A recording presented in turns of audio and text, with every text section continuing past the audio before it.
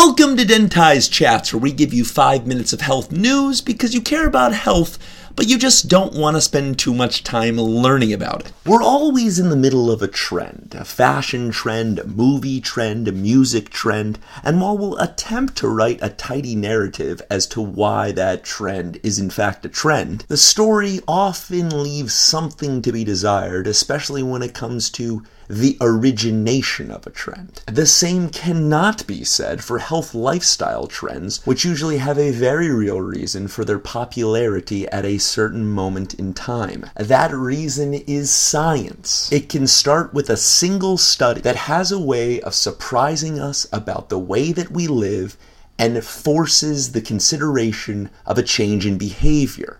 That study then brings about other studies to test those findings, and if those studies turn up the same findings, that initial trend grows even more powerful. And this is what's happening at this moment as it relates to sitting down. Earlier this year, there was a powerful study that showed even exercise cannot reverse the negative health effects of sitting down for long periods of time.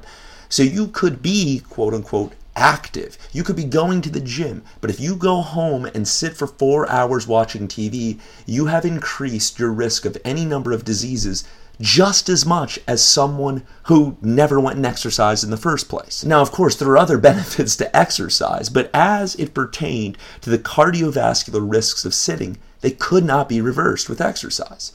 And so now we've taken a deeper dive and we're finding more and more reason to stand up. So to avoid the increased likelihood of contracting one of 35 diseases linked to extended sitting, the recommendations are growing more and more radical. We are talking about a professor of ergonomics at Cornell University suggesting that you should only be sitting for 20 minutes of every 30 minutes that you're working. Or how about NASA, which certainly has a lot of research and incentive to find ways to keep bodies in their highest operating state. The suggestion is standing 2 minutes 16 times per workday.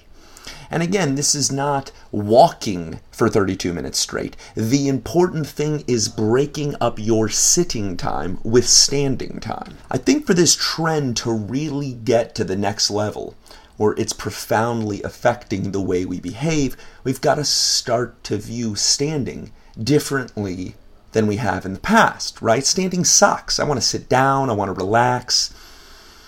But that's also true when you're not wanting to go to the gym, but yet you go to the gym because you're convinced that it does something good for you. It feels good. If you start to view standing while on the phone, standing while eating lunch, standing while hanging out with your coworkers, not as some inconvenience that you're forced into because there are no chairs available, but rather as a mini workout, a way to improve your long-term health, probably going to stand more.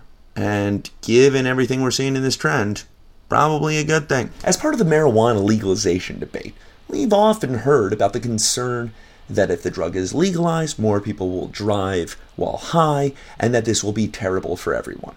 Even those who are for the drug would probably admit, yeah, that's not a good thing to have people driving while high. And even if you would argue that drinking and driving is worse, probably put them both kind of in the same category. This, I recently discovered, is kind of a big mistake. There are certainly studies that show a negative correlation between being high and driving accident-free. The difference, though, between those studies and the ones evaluating alcohol are absolutely gigantic. In fact, recently there was a study that showed that a detectable amount of THC in the blood did not increase the risk of accidents at all. However, having a blood alcohol level of at least 0.05%, keep in mind that the legal limit is 0.08%, increased the odds of being in a crash by 575%. If you were to take 2 depressed people and give them both a placebo, and person A responded much better to it, person A would be a better candidate to receive a large benefit from an antidepressant. Or so said a paper published this week about antidepressants, which are the 3rd most commonly prescribed drug in America. Dentai's Chats, check us out on iTunes. Reviews would always be appreciated.